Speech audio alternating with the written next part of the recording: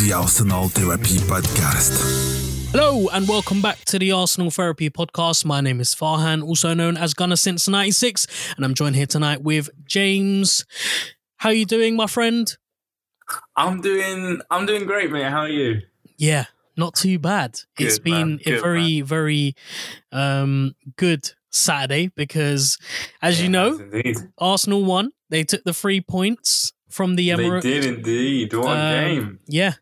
It was a great game to watch. I mean, usually early kickoffs aren't my favorites because there's a potential possibility of it ruining your whole weekend.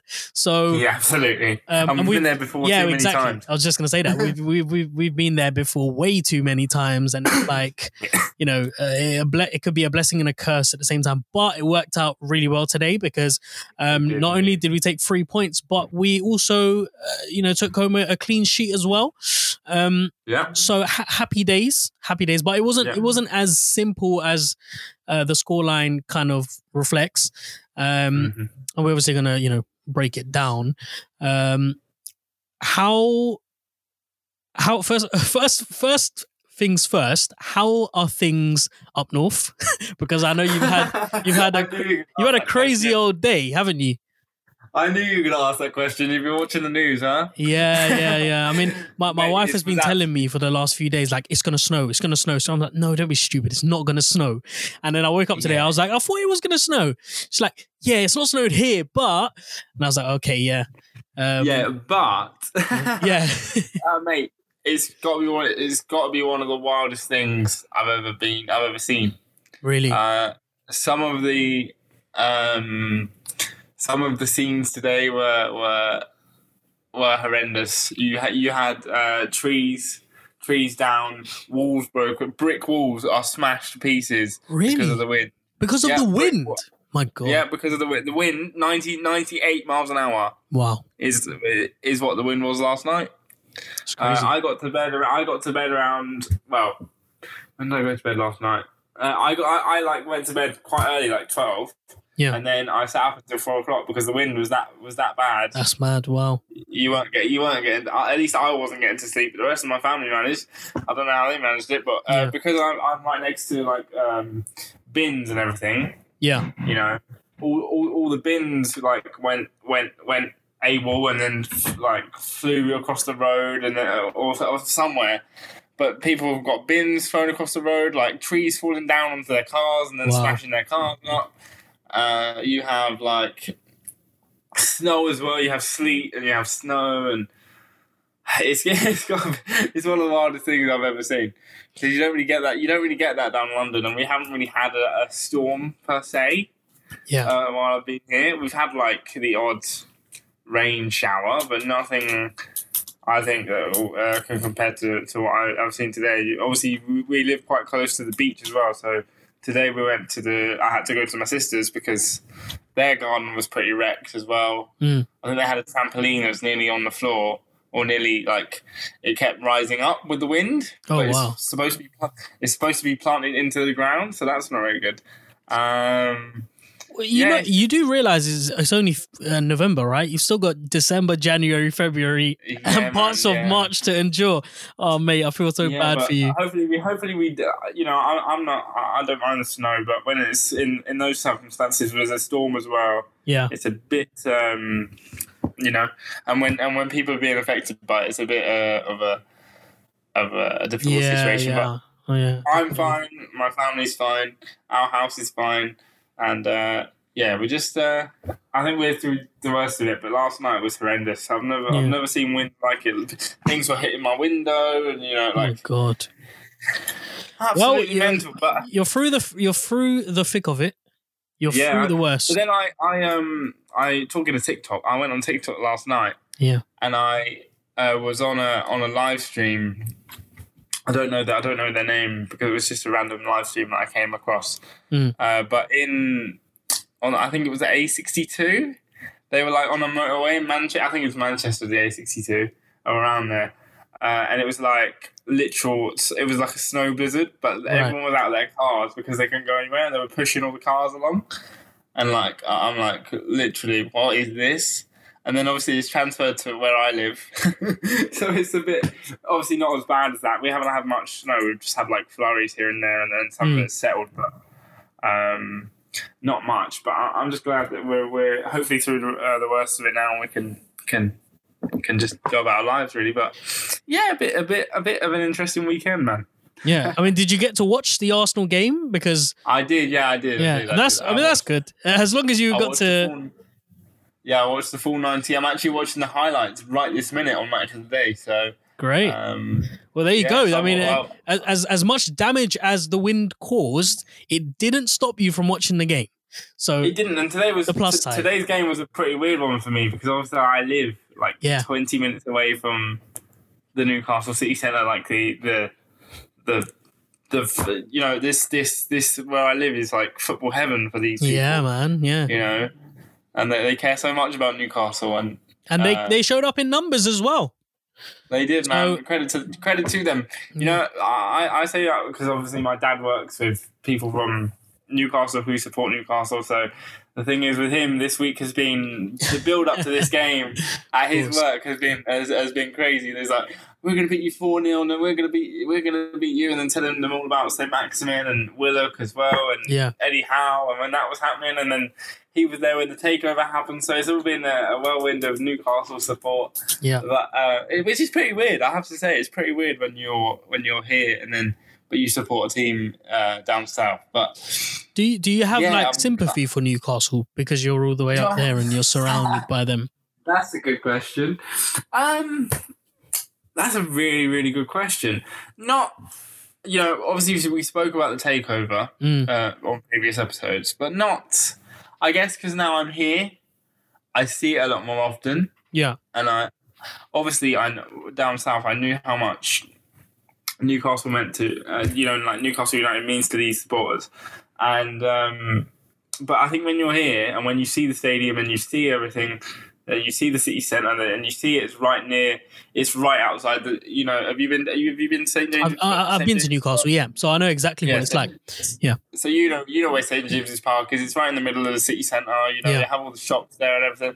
So you kind of understand the magnitude of the task that Newcastle, like the new owners, have already when it's that. But do I have sympathy? I guess not sympathy, but I kind of want them to be, obviously when it comes to Arsenal, when they play Arsenal, no, absolutely not. But when they play other teams, then maybe there's a soft spot there, but not completely. But I want them to do well because obviously that's who I'm surrounded with, and those are the people that are gonna, you know, the majority. I would like to say support Newcastle or they hate Sunderland, of course, so it's not going to be Sunderland. But the majority of people in Newcastle support Newcastle because it's all they've ever known. So to see people happy, obviously, when the takeover went through, it was nice to see because obviously you knew the whole situation with Mike Ashley, but to actually see it and to actually be on local news and local pages, and you see people with Newcastle shirts in the street, that's a sight to see because you know that's not what I'm really used to. But not sympathy. I would just say I have admiration for Newcastle supporters because they are very, very loyal to their club, and so they should be because hopefully they're on the up now after this game. I think they've got and they've got Burnley and Norwich, yeah. But Norwich. I mean, what do you think? Do you think they'll survive the drop? Because at this moment in time, it looks... At this moment in time, no. Dire. Like, they haven't won a single game. Yeah. They're rock bottom, and they are... How many points are they behind? They're 50, I think they're 15 points from safety. No, they're 6 points. No, not 6 points. Sorry, 12 points. No, 6 points. Mark Goldbridge says 50... I don't know. He said something about 15 points. Maybe I misquoted him. But... do I think they'll stay up at this point? No, which is baffling to me because, you know, £200 million in the bank, which admittedly, yes, they have. I mean, yeah, I guess we're going to have to wait until to see what happens in January. If they recruit well in January, and they bring the required people in, then they may have a chance of getting something out of it. But as they sit right now, I can't see them getting out of the situation they're in. I mean, look, they've got a good squad though, because if we and I guess this is a good segue to the starting 11 today. But they do have a good solid foundation to work from. I don't know what it is that's not working. Too late though. I think the Bruce saga, went on a little bit too long. Yeah. Because Mike Ashley always wanted to play it safe. And he was never one of these owners to. I sound like I know what I'm doing, but I know. But he seemed like none of these. He didn't seem like one of these owners that would go, "Yeah, we need to sack him. This is not good." He would wait. He would wait until the next game and the next game, and then it would get progressively worse as it went on. And it basically boiled down to too late to make the change. If they'd have made the change, like 10 games in. Yeah. Or even less than that, maybe 5, 6, or 7, then maybe we're looking at a different story right now. But they've made it too late, and obviously the takeover went through pretty quick. So I don't think they, even when the takeover went through, the owners, the new owners, didn't even sack Steve Bruce for a good couple of weeks after until it went through, because I think they were quite what's the word? They were quite in awe of how quick it went through. I didn't think they expected it to go through that quickly. Because I remember the day it went through, and it was a whirlwind, man. Well, I looked at my phone and said Newcastle on the brink of takeover. I was like, where did this come from? Yeah, and everyone was outside the stadium within minutes because they knew what was going to happen. But I wish them well, and I hope they do well because obviously, as I said, living in the city is gonna obviously provide some positivity for them and also the people living in it. But not me, because I'm not a Newcastle fan. But I mean, look, I guess what's the term? Also, if you're getting away from football, the owners are gonna put a lot of money in Newcastle. As a city as a whole. I think they've just announced a redevelopment of something. So they're going to provide jobs and stuff like that. So the economy is going to be good. Yeah. So it provides jobs for the city as well. You'd hope so. I mean, I guess that's the real significance of a takeover is what do the ownership bring in the community? Because in my opinion, I see football clubs as like the living heartbeat and the soul of the community. And that's why I love Arsenal Football Club so much, because as I was growing up there, it was surrounded around my upbringing, in school, outside of school, just walking down the street, you would see, signs, or there would be activities sponsored and run by people from Arsenal. And again, that's what that's what makes fans.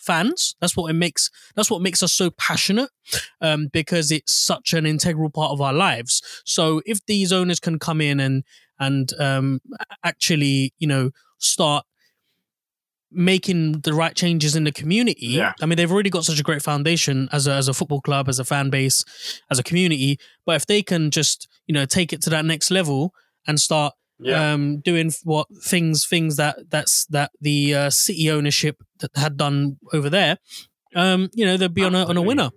Absolutely. And I didn't expect the first 20 minutes of this podcast to kind of be about Newcastle's ownership. But it's such a significant thing in football, not just because of the financial aspect of things, but everything, politically speaking. We're talking about the shift in kind of football as a business, the way that it's going to be viewed, and just everything. Like the January market is going to be fascinating. If you compare it to what normal January transfer windows are like, usually quite quiet, usually lots of loan spells, maybe a few marquee signings here and there. But this year, I think for Newcastle, it's going to be full steam ahead. Yeah. That's what I'm saying. So it's going to be fascinating, and I'm really interested to see what kind of direction they take, because usually, there are phases that squads are built. You look at cities with, the signing of Robinho. There was this other Brazilian guy. I forgot his name, midfielder. I always forget his name, but he had curly hair. Anyway, Fellaini? No, it wasn't. He's not Brazilian. He's not Brazilian. No. He's Belgian. It wasn't. Yeah. So it'll be interesting to see how they approach that rebuild. But look, today was kind of significant for them as well for other reasons. Obviously, they had their new manager in the dugout for the first game. For the first time, yeah. After recovering from COVID. Yeah, that's right. So, what were you expecting going into this game? Did you think that it was going to be harder than it usually is? Because I think going into this game was a crazy statistic that Arsenal had won the last 9 or something like that. Yeah, they've won. We haven't lost to Newcastle in a decade at the Emirates. So, did I look? Towards the end of the week, I do this a lot now. I don't think about football until we actually play. Yeah. So, like in my week, I don't think about our game. I just get on with my week and whatever I'm doing. But towards the end of the week, I'm like, yeah, we have a game. It's Newcastle. And then I put everything. Then I put like the jigsaw together. Like, for example, they have a new manager. They have a new manager bounce. And I have to be honest. I thought it could be. I have to be honest. I thought it could be a potential banana skin.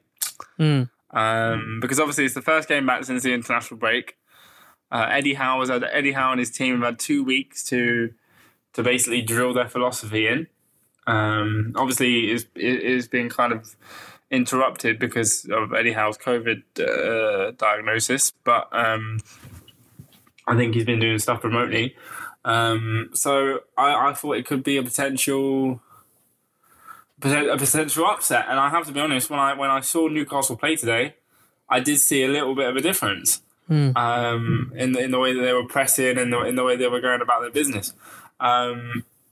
Because Eddie Howe is as much as Newcastle fans maybe wanted, Emery or a different candidate, Eddie Howe has been around the block, and he's taken the likes of Bournemouth to potentially 1 year European places. They were right up there 1 year, and he seems like a really good, well drilled, coach. Like, he has his philosophy, he knows what he wants to do. He has the same team around him. He has Jason Tyndall and Graham Jones, who he's worked with before.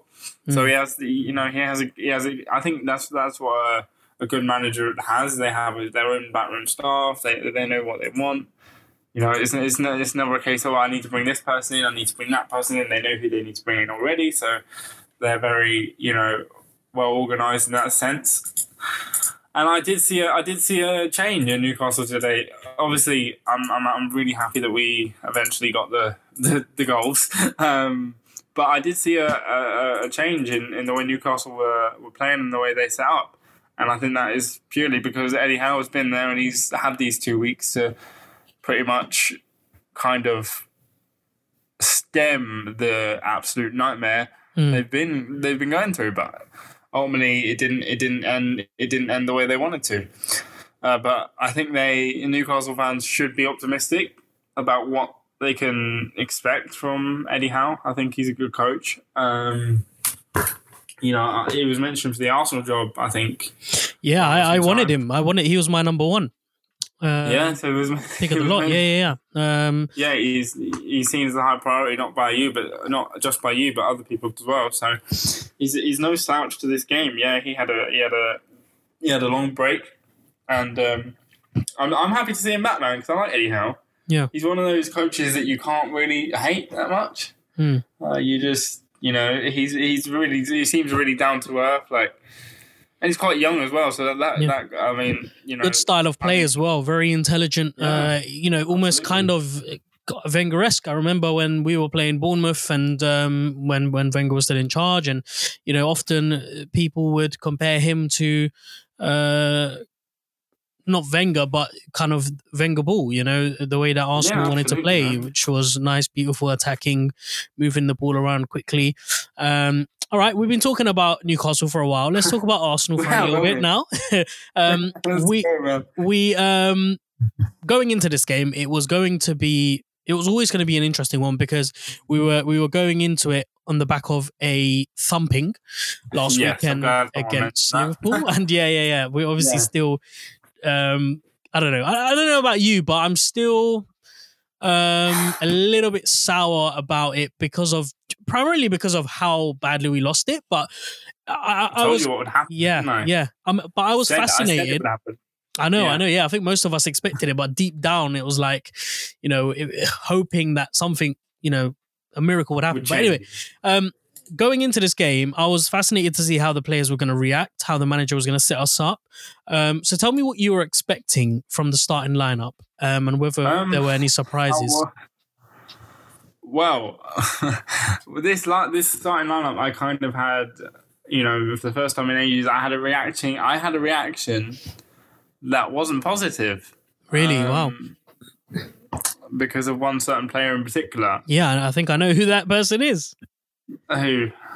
Our left back, right? Tavares? Yeah. I think a lot of people were kind of raising their eyebrows at that. And I kind of regret that now because he had a really good game. But I was like, you know, you've made one of probably the most stupidest mistakes of our previous games, and you are picked for the next game against a potentially threatening Newcastle side.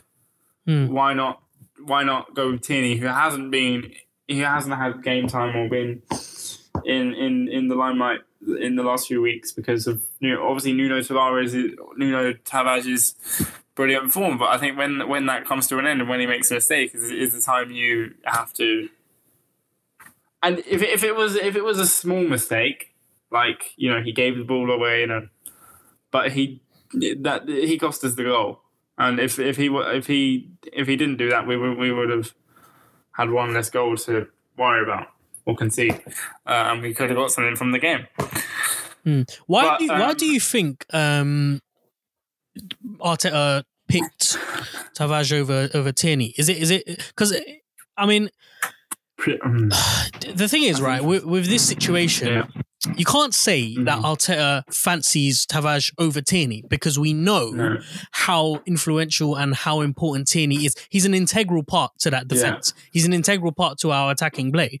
So I don't think there is any chance that Arteta has, you know, has thought this process and said, you know what, I'm going to pick Tavares over Tierney because I feel like he is the better option. I think that I think that because we've got two very competent and very good, decent left backs. That's a really good question. You're posing some really good questions to me today, by the way. No, but it's something that I'm thinking because a lot of people, and I wasn't one of them because I really, really like Tavares, but there was a lot of people who were really quite upset at the fact that he was picked over Tierney, and I guess I don't know.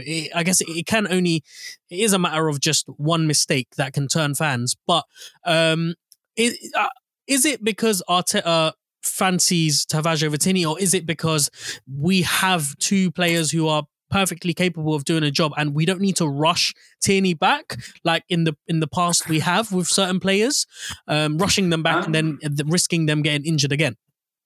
I think it was maybe I'm not in Arteta's head. Maybe he thinks that, you know, over the last few games, Tavares has been the more consistent, which has been well, I can't really say the more consistent because Tierney hasn't been on the pitch, but you know what I mean. The more he's had more of the performances and putting good performances consistently, and I think there may be an element of last week was a one-off. Make sure I don't regret this decision, because I think if he would have made another mistake today against a very, very let's put it right. I know we were hyping them up a little bit in the beginning. A very, very, very out of form Newcastle side. Yeah. If he'd have made a mistake that cost a goal today, that would have been even more magnified than the Liverpool one, I think. Because this game was a test of character, inevitably, wasn't it? Because last podcast, I made the point that those defeats either make or break a player, and especially a player of such a young age, him and Lokonga especially, both of them put in the starting 11 despite making fatal errors in that game. And I was one of them. I mean, with certainly with the Lokonga decision, I was thinking, this is a bit of a risky move made by Arteta, but in some respects, it's refreshing to see Arteta trusting his players. Absolutely, I was just going to come on to that. It's these kind of decisions make or break a manager, I think, and not maybe that's the wrong term, but they make or break a manager in the sense that they have to be seen making these decisions. They have to be seen putting themselves out there and making these tough decisions, whether a player should start or not due to X, Y, or Z.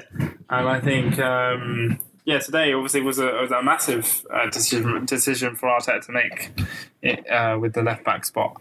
And I think it kind of paid off today. And another one that really surprised me was Odegaard coming in for Lacazette. And Aubameyang keeping his spot. That for me was a really big one because I've enjoyed seeing Lacazette playing that number 10 role, and I would have liked to have continued seeing him. And at the same time, I would have liked to have seen Lacazette fill in for Aubameyang. I had mixed feelings about that one. I mean, that one I can't really explain to you as well as I did the other one because I don't know. I don't know why you.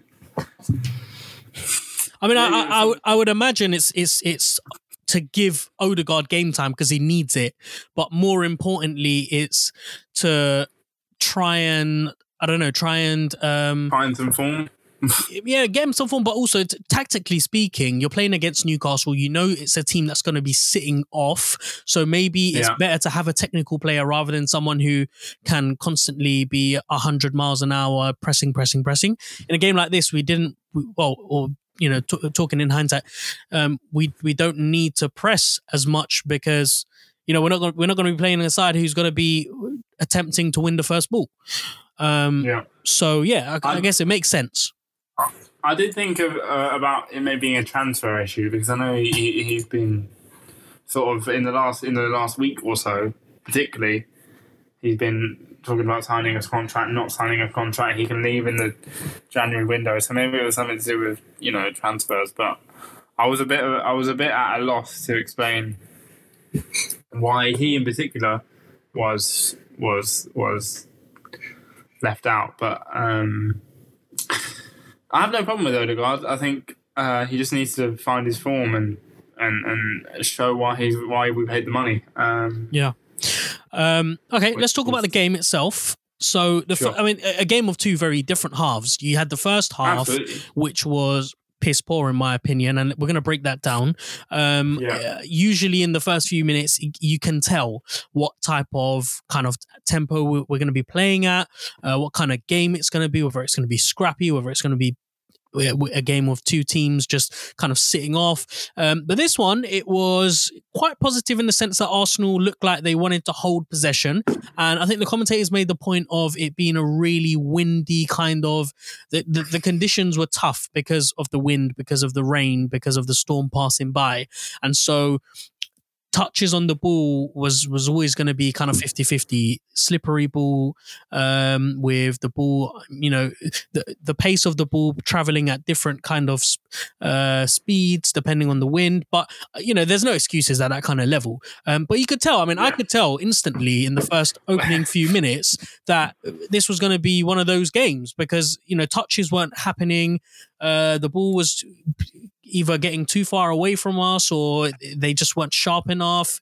It didn't look quite right. I don't know. It just seemed a little bit too kind of laggy. Blaming the weather, are we? No, I don't want to go there. Of course, nobody wants to go you know there. What I'm talking about, though, don't you? Yeah, Ty, yeah, of course, yeah. I wasn't the only one. Thank God. No. But that's why I'm quite reluctant to talk about the weather. But it does have an impact, and I'm not saying that. I'm not saying I know we laugh about it. Yeah, yeah.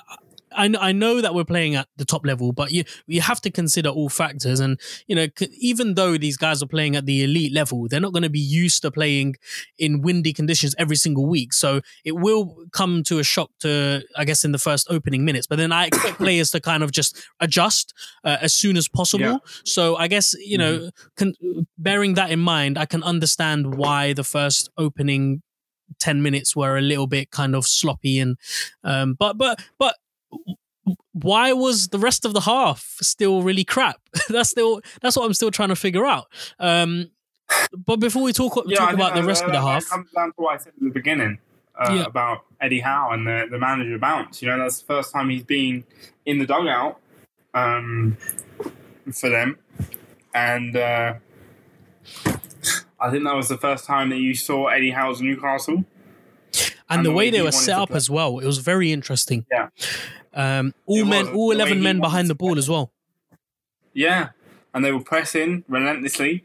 I remember, we kept losing the ball to them, which shouldn't be happening against Newcastle. We shouldn't be losing the ball every 10 seconds because we've misplaced a pass or done something stupid. But I think you really, really, really saw in those beginning stages. I think you really, really saw Eddie Howe's Newcastle and the way he's gonna. That's why I said be optimistic, Newcastle fans, because the way you started that game, I was scared. I was scared at 2 points. Yeah, and there were a few opportunities in the first sort of 10-15 minutes where balls were going over the top, Wilson making really direct runs. And, maybe on another day against another opposition, it could have paid off. But had it not been for White, Gabriel, Tomiyasu, they would have been in some really dangerous, areas. So I guess, and that's I guess that's the problem with beating teams 2-0. I mean, the scoreline not reflecting everything, and you could even look as far back as the North London derby, where the first half we absolutely killed them, but the second half it was piss poor. But no one will remember that second half because of the result. And so, likewise with this game, the second half was far better, and obviously we got the 2 goals from it. But the first opening 10-15 minutes, Newcastle could have easily got a goal, and they were asking questions very, very early on. Arsenal were just not turned on as quickly as I would have liked them to be. But if we were playing against any other opposition, I think that would have been a half that could have come back to haunt us into the second. Absolutely. Going into the second. Absolutely. Yeah. There was, I think, after the first 10 minutes, things started to open up a little bit. Tavares, I kept getting mistaken whether it was Tavares taking the shots or Partey, because I don't know why. Ladies and gentlemen, I think we found our new Partey. Yeah. And it's... there was like 4 or 5, ridiculous attempts. The first one, it came in the opening first few minutes. That one was like, all right, fine, you have to get the first shot away, cool. And then the other ones were like, right, this is getting a little bit boring now. But yeah, I mean, I think, go on. Sorry to cut you off. I think the reason why, looking back on it now, maybe he was doing that to prove a point. Maybe, saying, If I score one of these, if I score one of these ridiculous efforts, you basically can forgive me for what I did last week. And you know what? You make a good point, because I did see a very, very determined Tavares performance. Like, there is the usual kind of Nuno Tavares performance that you expect. Pick up the ball, make direct runs, get involved with attacking plays. But today, it seemed like he was everywhere, and he was just giving 110%, getting in tackles, getting in little little challenges here and there, just very bullish, kind of very ballsy, and he stood out for me. He definitely stood out for me in that first half. Him alongside Saka, I think two really standout performers in that first half, but one I felt like who was hiding a little bit, and we didn't see much of in the first opening 25-30 minutes, was Emile Smith-Rowe. And I don't know whether that was because we were attacking down the right-hand side or because Tavares was taking over on the left. It seems like in this Arteta kind of system, despite Emile Smith-Rowe, as a default position being put on the left-hand side, when we're in possession, he seems to kind of shift a little bit central and allow Tavares to be kind of the winger in the attacking kind of situations, almost similar to what Tierney would do, which would be picking up the ball, running down the byline, allowing whether it be Saka or whoever else, just kind of swing in a little bit and join the midfielder as a kind of number 8/10. And I felt like ESR was that, but because we were playing so directly down the flanks, it was difficult to get him involved in the game. I think I mentioned last week that Emile Smith-Rowe didn't really impress me, and I think today was another one where you've seen it. I think it's because you've seen him so much over the last few games, over the last few months. You've seen him really, really shine. That these last few games have kind of not been. Maybe they've not been his best, but because we've seen him shine, we're kind of like, this is different. Because we've seen it so many times. Maybe we're thinking, hold on a minute, this is not what we're used to. And I said that we have to give him time because obviously he's young and he's going to have games like this. So it's not necessarily an issue, but it's just something I've noticed over the last few games. Yeah, I mean, I can. The only kind of explanation I have with that is that maybe it's a position. Maybe he isn't as comfortable playing out on the left-hand side as he is as a number 10. Because I feel like I get the impression that when he's playing more centrally, he's more involved in the football. He's able to freely kind of get involved in and amongst the attacking play. And I guess less burden is put on him because when he's out on the left-hand side, he's independently picking up the ball, needing to create stuff by himself. Whereas when he's playing as a number 10, he's got the support of his wingers that he can play, lovely triangle football passing with. And we saw that, in the second half with the first goal that we scored. Brilliant football. Yeah. But not only that, he's also got the support of Partey or whoever's sitting in midfield. He's also got a strike partner to play along with as well. So, yeah. I don't know. I don't think we've seen the best of Smith-Rowe just yet. I think his time. Well, we've seen some really good flashes. Lovely. I think how many assists has he got? He's 4 or 5.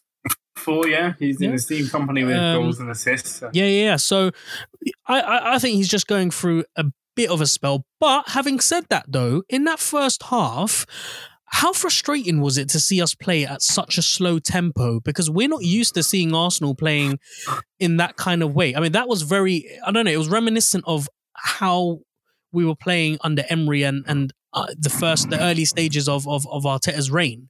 Very patient, very slow, very kind of building up, and the build-up was slow, the tempo was slow, but also it was very kind of unimaginative, lacking creativity, and maybe a bit one-dimensional. Why do you think that was? These questions today, man.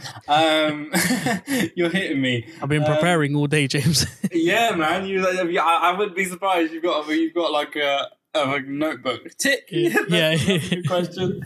But seriously, man, I don't know. I don't know whether it's. I don't know. I can definitely tell what you mean because it was very, very slow. And I think we haven't, we've been so used to this fast-paced football for weeks that, again, I think we're accustomed to that now. It's like anything. If you do it so much, you get used to it. And I think we got used to that fast-paced, free-flowing. I'm going to use the word again. I haven't used it in a couple of months. Dynamic football. Yeah. That we, when we start slow like that, it's kind of a shock to the system. And I remember distinctly saying, why are we playing so slow? Why are we were still doing that thing where we were passing back to Ramsdale a lot. Sort of like the Leno days were back. Where we passed to Leno, then he'd pass it out. Then he'd pass it to someone else, and then back to Leno, It'll be kind of this rinse and repeat cycle of... And maybe that was because we were trying to, I don't know, tire out Newcastle, because we know they'd be up for it and full of energy, because, they're their new manager and everything, and their new tactics and their new way of playing. But I really don't know. I don't know whether it's because we were playing at home. When was the last time it was Watford, wasn't it? We last played at home. So and that was a tough game as well. And actually, I don't know. I just feel like when we're playing up against an opposition that we expect to beat, the mentality changes and the attitude kind of changes to a little bit of an arrogant one where it will come, we'll create opportunities. And it's good to have that kind of mindset. But the reason why City, Chelsea and Liverpool are going to be challenging for the title is because every game they go into it with the mindset of, we need to get the first goal as soon as possible. Once we've done that, we then need to get the second goal as soon as possible, etc., etc. And today, I just felt like we were buying our time, and every time Newcastle were getting a little bit more confident, hitting us on the counter-attack. The pitch was becoming far too wide, and it just wasn't working it wasn't working in the sense that because the pitch was so wide, the passes were being made too slowly. So I would have liked to have seen us make the pitch a little bit smaller, make quicker, shorter passes. But because we weren't doing that, Newcastle were getting into the game, and they had a great opportunity where John Joe Shelvey had a really long effort of a shot that was magnificently saved by Ramsdale. This guy just gets better and better every week, doesn't he? What are they feeding him? Just ridiculous. I mean, that's the best save he's made, I don't know about you, but that was... The Maddison one. Good point. Maybe the second best one. But that was an incredible save, because I was certain that was going in. Yeah, even I think Eddie Howe was like, well, fucking hell, not again. Yeah. He has history with Ramsdale. Chris Wilder said that he made a funny quote a few weeks ago, and he said, if Ramsdale was performing like that, I'd still be in a job. Yeah. And maybe that would be the same for when he was almost for Eddie Howe. But Ramsdale is... I've run out of adjectives and superlatives to describe his performances, because that is what you want. You want consistency, but this is like ultimate consistency. He's now up there with one of the best, if not the most informed goalkeeper in the league. I mean, look, I think how many clean sheets has he got? 10? Something like that? Yeah, it's absolutely really good. And I think I need to get him for my fantasy team. I think it's about time. And to think about all the hate he received before he signed. He's proven everyone wrong, isn't he? I don't think he had that much to do though, other than that save. There was a few other saves that he had to make, but in the whole, he had a pretty good game. But someone who didn't have a very good game was the skipper himself, who missed an absolute sitter 5 minutes before the first half ended. I still can't explain it, and I think. Do you know what? I think I can explain it. I don't think he can, mate. I really don't. I wasn't surprised when he missed that. He was 2 yards out. He just needed to tap it in, and he missed it. And I'm not surprised because I don't think anyone can be. Ever since he signed that contract, he hasn't been the Aubameyang we know. If you really want me to put it bluntly, been crap. Yeah, he's been terrible. He's been really, really bad, and I think he knows that as well. But that miss really epitomizes kind of the reality of the situation at Arsenal. He's our captain. We know he's not good enough, but he's being played. Do you think Arteta has a choice Well, what's the alternative? Well, besides the obvious, which is playing Lacazette there. If he was right, I think if he wasn't captain, right, and he wasn't, and if he wasn't on 250,000, was it 250 or 350? Can't remember. I don't know. A shit ton of money. But if he wasn't captain, and if he wasn't, if he wasn't captain, he wouldn't play. He would be on the bench on current form. But he reminds me a little bit like Harry Kane, maybe in the sense that Harry Kane's shit for Tottenham, but on the other hand, he still gets in the England squad. I think that may be the same because he's captain and because he's because he's like our captain and he's supposed to lead by example. I think he automatically earns a spot, which shouldn't be the case. He's been playing absolutely diabolical. Yes, he's scored goals, but not at the rate that we should. We expect from Aubameyang. I don't know, 15 to 30 goals a season. I know he's getting older and he's not what he used to be, but seriously, he can still score some goals.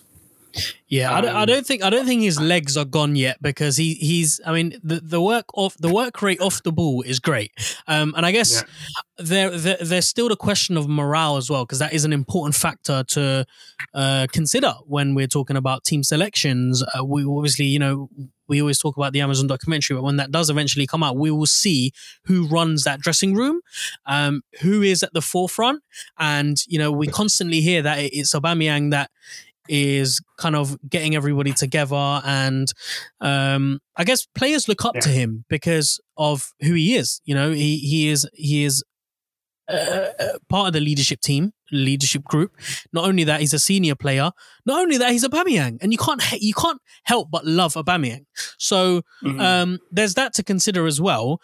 But dreadful miss.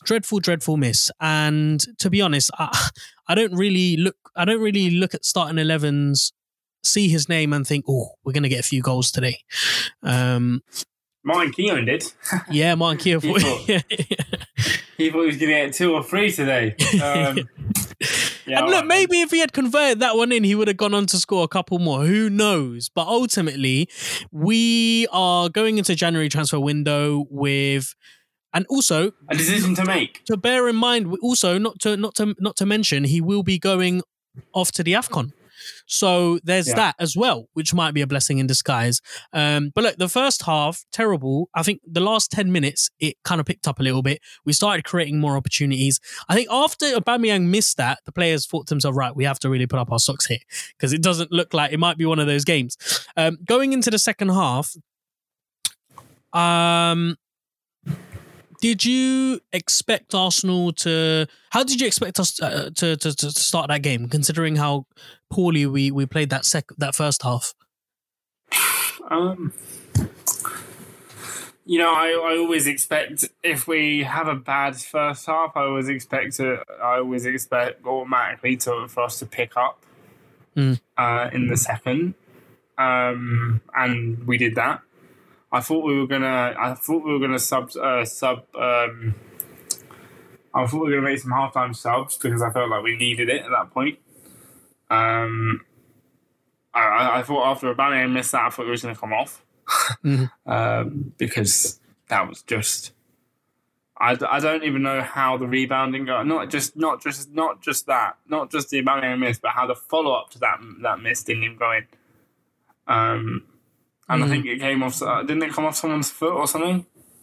Or I can't remember. I was too in shock with what happened at that moment. Yeah.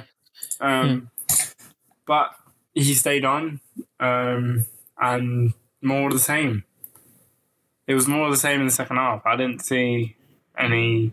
I think he had one more. He had a shot that he decided that went straight at the keeper. But yeah. He was. I think there was a lovely ball played in by Emil Smith Rowe. He was in behind, and then he kind of toe punted it. I think mistimed the run a little bit. But it only took 10 minutes before we got the goal. And it was a great goal as well. It was a great goal. Saka again, that guy's Mr. Consistent as well. I think he was working his socks all game to get in those sort of positions where he could make an impact like that. And what's more interesting, what's more interesting about that goal is that he scored it on the other side. So there was some tactical change made in the second half where he would shift out from the right to the left, and he scored it from the left hand side, which is brilliant to see. Because I mean, the Bukayo Saka that I remember was the one that was making those kind of moves from the left hand side, scoring goals from there. Yeah, absolutely, and I think to score it from your weaker side is even more great. You know, you can do it on one, then if you can do it on the other, absolutely perfect. I think, as I said before, he was trying that all game. He was trying to get in those positions, and maybe Arteta made a slight tactical tweak to allow him to get even more in those positions in the second half, and he did that, and it was a great finish. Great finish, but also I would say not the pick of the bunch. I mean, the pick of the bunch was the second, but obviously we're coming to that. But what I really, really, really admired about this goal was how Arsenal-esque it was, in the sense that it had everything that I look for in a team goal: 16 passes, triangle passing football, getting in and around Newcastle shirts, and actually pulling players out of position to then get others involved, especially the link up between him and Emile Smith-Rowe. Really nice to see. Tavage and Lokonga as well in and amongst it. And it was just so smart. It was so mature. It was so good to see, because I guess it proves the hypothesis that the Arteta style of football is working, and it's far more superior than most other clubs in the Premier League. But that opens up the scoreline, and I don't know about you, but I'm quite confident after we score that goal. And actually, can we talk about Saka's celebration as well? What was that all about? Oh my word, I forgot about that. I was so confused. There's no explanation to that. I mean, I'm still waiting to see one, but we know it's definitely the Mesut Ozil celebration. I just can't seem to wrap my head around. Maybe he just did it for banter, you know. I mean, we don't know what goes on in their lives. I mean, maybe they've had a chat, and Ozil has asked him to do his celebration. I don't know. Who knows? But it was It brought back some memories. That celebration. It brought back some great memories. I didn't really look at the celebration when it first happened. Yeah, same. But then I kind of squinted, and I was like, "What the fuck?" Yeah. Is Mesut Ozil here or something? Yeah. I was like, is that the Mesut Ozil celebration? I was like, why? And I was kind of at a loss to explain. I was like, it's kind of speechless. I was like, all right then. Fair enough. And, you know, people, as you said before, like, people have things they arrange before and after games. So maybe Mesut Ozil had a word. But, you know, I was kind of at a loss to explain why he did that. But fair play to him, and it was a good celebration, and as you said, brought back some great memories, and some brilliant memories. And I think we're in good we're in safe hands now with Bukayo Saka, and I think maybe that's a signal of passing the torch on. Maybe, yeah. I saw a picture on. Yeah, I saw a picture on Twitter, and it was like then, and then underneath it was Sanchez and Ozil, and then now with Emile Smith-Rowe and Saka. So But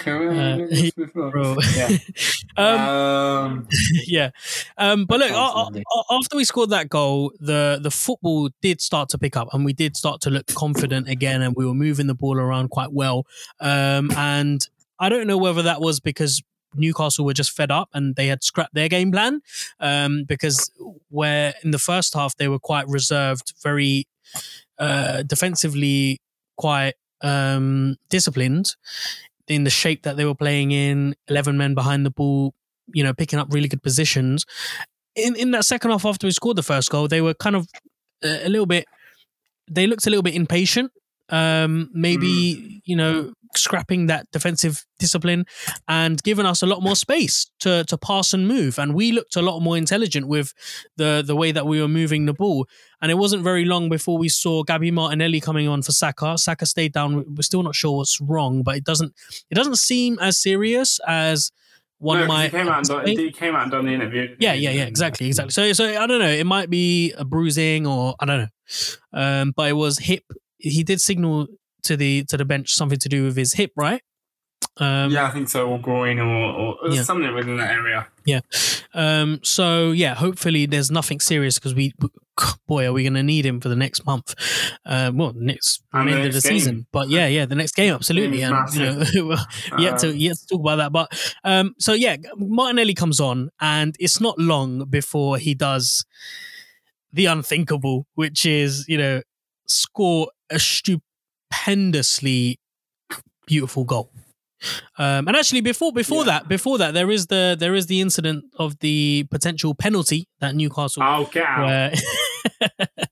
were claiming for, and I totally get what Eddie Howe means though when he says that the 50-50s did go against them, and I guess any other day you could make the argument or not make the argument, and we know it's not a penalty because it's shoulder to shoulder, but we've seen them being given before, and so I was glad that it wasn't given against us today because they usually are. But it was just, I think personally it was just intelligent defending. Tavares again, just making sure that he wasn't going to allow a goal being conceded. Yeah, I think I thought they would get a decision like that go for them.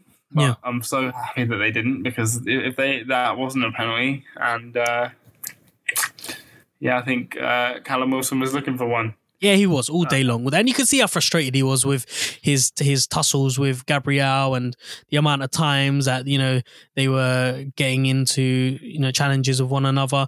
But yeah, overall, a good defensive performance, I think, for the most part anyway, other than, the ball's going over the top and just giving too much space. But let's talk about this Martinelli goal, because it's a fantastic goal, and it's one that we're going to be talking about a lot in the years to come. The ball first from Tomiyasu, who I personally think is deserved man of the match. But the ball from Tomiyasu to go over the top and to find Martinelli perfect, like inch perfect. But at that point, there are nine players out of 10 don't hit that ball with the kind of accuracy and the touch that Martinelli does. And to do it, a couple minutes coming into the game, because, when players first come into the game, they need the first few touches just to kind of get that roughness out. Is that what they call it? Roughness? Or I think it's roughness. Rustiness. Yeah, rustiness, that's the word. Yeah, just to get the rustiness off their kind of boots, first few touches to get the confidence going. But he comes on and he produces that. A fantastic goal. Again, it's a little bit like the Chelsea incident. Not the same goal, but he did a similar thing. He came on and did that. I'm really happy for him, because I think he deserves that. He's been, I don't want to say unfairly treated, because I can see why Arteta's done it. And it kind of reminds me of Pep Guardiola. Because if you remember, Pep Guardiola did a similar thing with Phil Foden. Yeah. Everyone was asking Pep Guardiola, start Phil Foden, please start Phil Foden. And Arsenal fans, in similar fashion, have gone, please start Gabriel Martinelli. What has he got to do? What has he got to do to get a start? And neither Pep or Mikel Arteta has given into that, and they've started them at their own time. And look where Foden is now, and look where Martinelli may be in the coming weeks. But where do you think Martinelli goes from this moment? Because there's a lot of talk about, some may say, on loan. yeah. Look, but there are a lot of fans calling for Martinelli to take over from Aubameyang, and this is the kind of this is the transition where you have Martinelli, being put into the first team and being utilised more regularly. When Aubameyang leaves for the AFCON, we're going to be looking at Martinelli stepping up to the plate. What do you think is the best route for Martinelli to get the best out of him? I could agree with both sides. I could see him going out on loan and getting some game time, maybe in the Championship or in a different. I would love to see Martinelli in the Championship. I think that would be the most perfect place. Yeah. The reason why I say Championship is because obviously he's going to return to Arsenal at some point, and he's going to take over from Aubameyang or whoever. I think, of course, you need that consistency in the fact you need to stay in England because the Championship and the Premier League are sort of the same. If anything, the Championship is 10 times harder because you're playing up against teams who are playing, they're not playing intricate, beautiful, attractive football. They are playing a traditional English style football where it's oftentimes route one, oftentimes it's direct, very aggressive, very physical, and you need a player to really kind of mature, don't you? And that's the thing with Martinelli. Like with the amount of talent that he's got and the ability, I see a player who is still very raw and someone who needs to be given enough game time so that they find themselves in a mature situation, similar to how Emil Smith-Rowe was kind of treated when his loan spell at Leipzig didn't work out so well, went to Huddersfield, ripped it up, came to Arsenal, and he was ready. And that's what I see with Martinelli as well. Yeah. As I said, the Championship, as you said, is harder than the Premier League because I think it's a little bit more physical. The schedule is a lot harder because you don't forget the Championship starts I think 2 or 3 weeks before the Premier League. Yeah, so they've played like loads of games, and then they have games on Tuesday when the Champions League is going on and other competitions like that. But I can also agree with the side that he needs to stay and he needs to stay around and get more starts with Arsenal and make strides on that form with Arsenal and potentially replace Aubameyang in-house. Don't go anywhere and just replace him Aubameyang when the time comes. Or I don't know, mate. What do you think? Do you think he needs to go on loan? I think a loan would do him the world of good. I think with players like Gabby Martinelli, and they fall under the same umbrella as players like Reece Nelson, players like even Joe Willock, who's obviously left, but these type of players who are young, hungry, talented, they're raw, they have ability. Like the moment you see them on the pitch, like the moment he came on, that you're going to expect some form of magic. But with football, there is talent and there is also the correct word I'm looking for is obviously the obvious maturity, but also just, for example, James Milner, Jordan Henderson, 2 Premier League greats. They will go down in history not because of their ability, but because of how intelligent they are on the pitch. And that's what you need in a football player. You need a balance of intelligence and ability. Martinelli has the ability, but he doesn't have the intelligence. He doesn't quite know yet what to do on the pitch at every given moment. He's brilliant when in flashes, like today when he first came on. He knew where to be. The ball was going over the top. He knew how to beat his man. But what about in the build-up? What about during the build-up? What about when we're playing up against a team like City and Liverpool and we're not going to be attacking as much? Then what? You need players to be, clued up at every given moment in time. And that's why the greats like Vieira, your Thierry Henrys and your Perez's, Ljungbergs, as great as they were attacking, they were also master, game managementers, if that's even a word. Yeah. They were masters of game management. And that's what you need. Yeah. So, yeah, I would love to see him go out on loan. And will we see that? I don't know. With Aubameyang, Partey, others to leave, Pepe as well to leave for AFCON in January, which is just around the corner, by the way. Maybe to leave full stop with Pepe. Yeah. There's rumours. Yeah, maybe. But yeah, we might see more of Gabby or even Nketiah, etc. As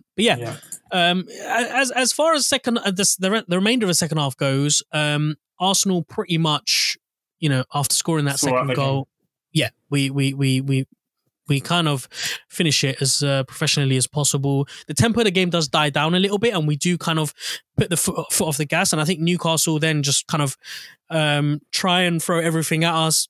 Very dangerous of them to do that as well, because we could have scored more had we wanted to, but we chose not to.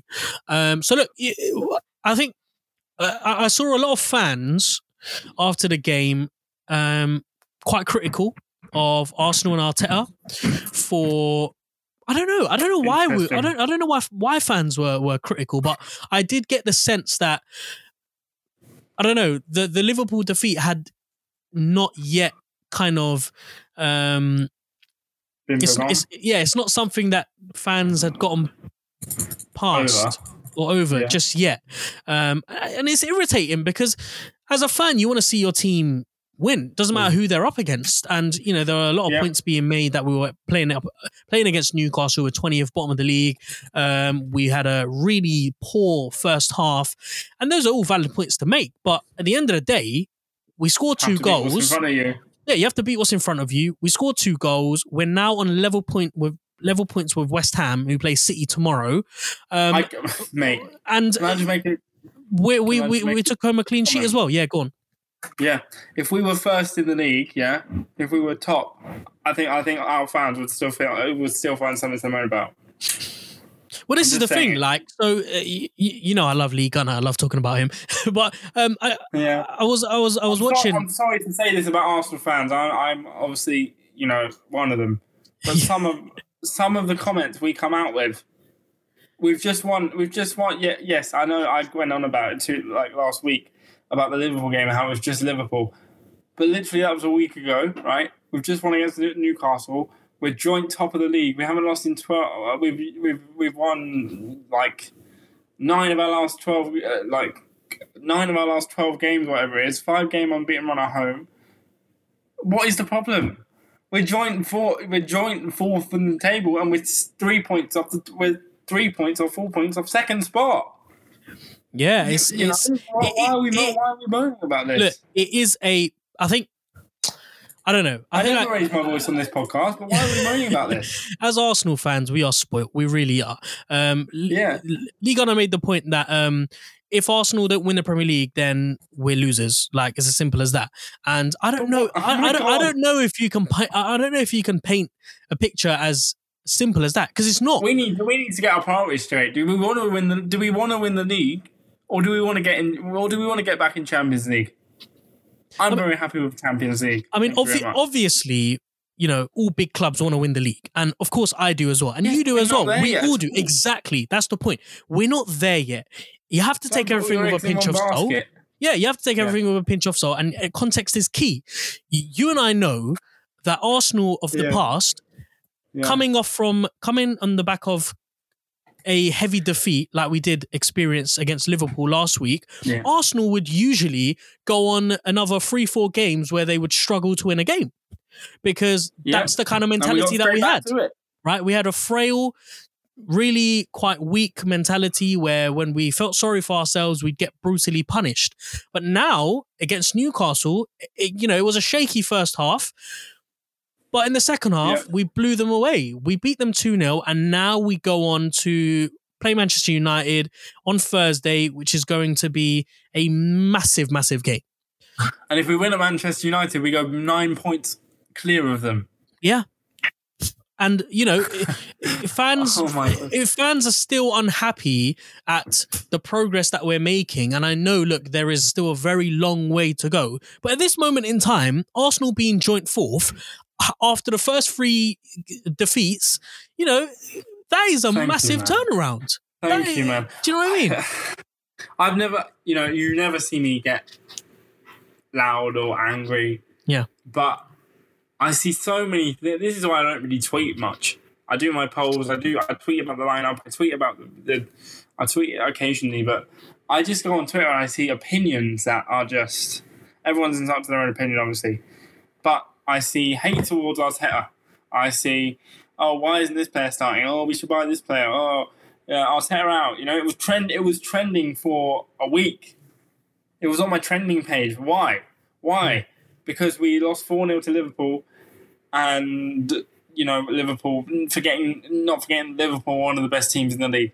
We're joint fourth, like 3 or 4 points off second place. What more do you want? We say it. Oh yeah, we need to qualify for Champions League. It's been way too long. Or is it we need to win the league? What is it? One thing at a time, guys. One thing at a time. But look, I'm glad I'm not the only one that No, absolutely not. I mean, look, I think there are the majority of fans right now. I think if you ask them, are they happy with what we're seeing? I think the majority will say, yeah, quietly satisfied, and we are making progress. And that's the most important thing, to see progress, right? If we were watching games, Arsenal, scraping victories, that would be something to talk about. But we're not scraping victories. We are beating teams. Winning convincingly. And we are looking good, If a season ago you had told me that Arsenal will have sorted out their defensive unit to the T, the way that it is today, I would have laughed. But they did it. We now have one of the most successful, one of the best, one of the strongest defensive units in the league, and that's not my opinion. That's a fact. If you look at the stat sheet, it tells you. So yeah, and considering the 3 teams that we lost to, taking away the Brentford, but the 3 teams that we lost to are City, Chelsea, and Liverpool. We're not doing so badly. Yeah. I just don't. I hope that people will sort of. I know you're still going to get people that say that, but I hope that people can understand where we are, and the fact that we are in one of the best possible form places. One of the best possible form we can be in right now. Yeah. And I'm just enjoying it, man. Let's enjoy the ride. Let's just enjoy it. Let's not nitpick it. We haven't had this sort of form in years. I know. And look, I'm honestly moaning about it. We've got. We're not top of the league, or we're not. We haven't got the manager that. We haven't got the manager that you wanted. We haven't got the manager that you might have not wanted. So, because that manager is currently doing well, you still have an agenda, and you still want him out. Mm. Like, I seriously. I guarantee you, today after that Newcastle win, there would have been Arteta out because I didn't want the manager then, I don't want the manager now, even though he's proven us all wrong, and reforming the club as we speak, and keeps doing it. You think about the background, the changes to the tunnel area, the training ground, the philosophy, the inviting. He's the one that started talks with Wenger to turn everything. Everything at this current moment is because of Arteta and because of his coaching team. I can't stress that enough. People can banter me in the comments of this podcast if they want. I don't care. I take everything. Yeah. But I've been the biggest supporter of Arteta from pretty much day one. I loved him as a player. I love him as a manager, and I hope he continues to do well. And for all those people that say otherwise, look at where we are in the table, evaluate your opinion, and then move on. Yep, and from here we really do face the music. Because... I'm so sorry, man, but no. Really, I haven't been this angry, or I'm not angry, but it's annoying. Yeah, it's irritating. Of course it is. But look, now is the time to be. I guess now the real work begins, because we've got United on Thursday, Everton on Monday, Southampton the following Saturday, and West Ham in the middle of December. Those 4 games are going to be absolutely crucial. They will make or break our season. Yeah. No, not our season necessarily, but I think they'll define our season. Yeah, they will define our season, because those 4 games are ridiculously tough games. United's never ever easy, especially playing them at a time where they've got a new manager coming in and all of that situation happening. Players are obviously going to get that new manager bounce. Everton's never an easy place to go to. We know the history of Arteta and Everton as well. Southampton at home, I feel quite comfortable beating them, but then West Ham at home, potential contenders for Champions League football next season. It's going to be interesting, and I'm really looking forward to it. I think I'm going to leave the podcast here because we've been talking on for a while now, but there will be plenty more to talk about as the next few weeks roll by. We're entering December, one of the busiest, in fact, the busiest period for football. And it will be, equally as busy for us as we will be churning these podcasts out for you guys. Once again, thank you very much for listening. If you enjoyed the show, please do give us a 5-star review on Apple Podcasts. Let us know what you thought of this episode. Let us know, with your thoughts, not only with your thoughts, but also whether you agree or disagree with our opinions. You can find us on Twitter. Please do reach out to us. So you can find me on Twitter at GunnerSince96. You can find James on Twitter at JamesPayneAFC. And of course, you can find the Arsenal Therapy Podcast, which is at Ars Therapy Pod. We'll be back after the Arsenal versus Manchester United game on Thursday. But until then, have yourselves a very good week. Thank you very much. Bye, guys. Bye-bye. Cheers. Bye.